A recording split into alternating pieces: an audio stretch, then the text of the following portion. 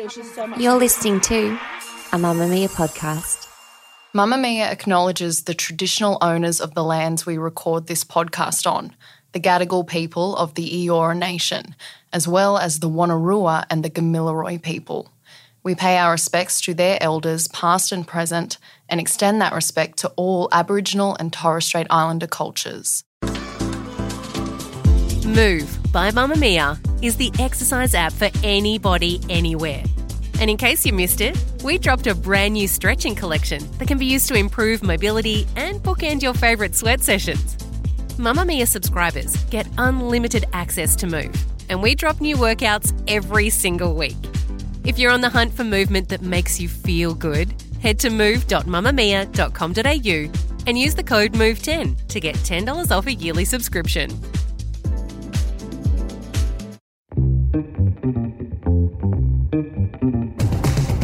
From Mamma Mia, hi, I'm Siobhan Moran-McFarlane and welcome to The Quickie, getting you up to speed daily. Here are the evening news headlines for Wednesday, May 11.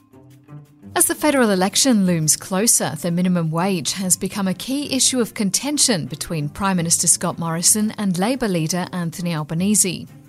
The ALP has been campaigning heavily on a cost of living platform and says it supports an increase in wages across the country. But when pressed on whether he supports the Fair Work Commission lifting minimum pay by at least 5.1% next month to combat rising prices, Mr Albanese refused to guarantee that it would happen under a federal Labor government. As a result, Mr Morrison has called his opponent a loose unit on the economy, saying a 5.1% increase would dramatically increase inflation. But Mr Albanese hit back, saying Mr Morrison is a loose unit with the truth, as his refusal to support a rise for the lowest paid workers would effectively mean a pay cut for them when inflation starts to bite. President Joe Biden has won the support of the US House of Representatives as he seeks approval to provide another significant aid package to Ukraine worth more than $57 billion.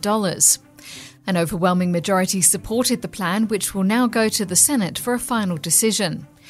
It's the latest in a series of costly measures undertaken by the US government to support the people of Ukraine as they continue to battle against invading Russian forces. As well as billions of dollars worth of arms, the package also includes over $7 billion to address food insecurity and nearly $13 billion for an economic support fund for Ukraine. The Victorian government looks set to become the first jurisdiction in Australia to ban public displays of Nazi swastikas in a bid to counteract far-right sentiment.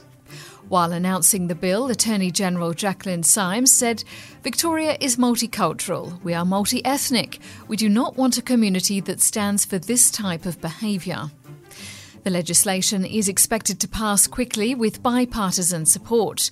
Once in place, anyone caught displaying the Nazi symbol in public, even in graffiti form, will face a fine of $22,000 and up to 12 months in jail.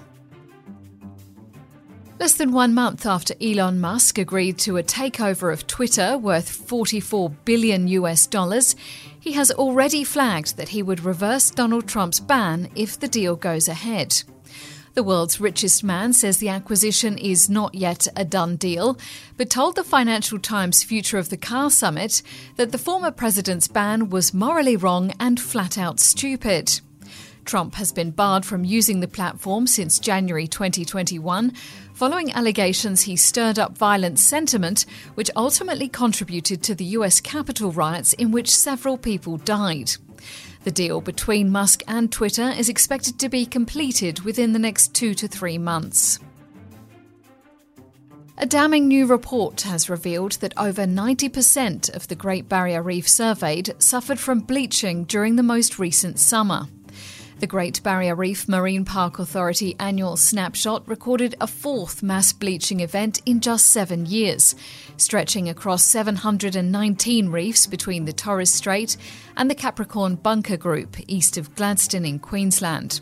The Australian Marine Conservation Society's Lisa Schindler told the ABC that the results are particularly devastating as this was a La Niña year in which more rain and cloud cover should have brought some relief.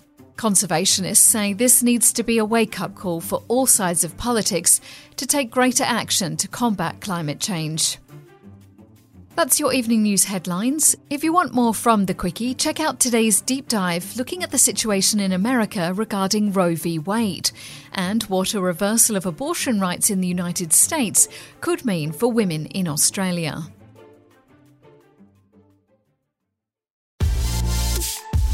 Mamamia subscribers, you've been asking and we've been listening. Now you can get all of your exclusive subscriber audio on Apple Podcasts. That includes everything from bonus episodes of your favourite pods to exclusive segments to all of our audio series. To link your Mamamia subscription to Apple Podcasts, open the Mamamia Out Loud page in your Apple Podcasts app and follow the prompts, or head to help.mamamia.com.au.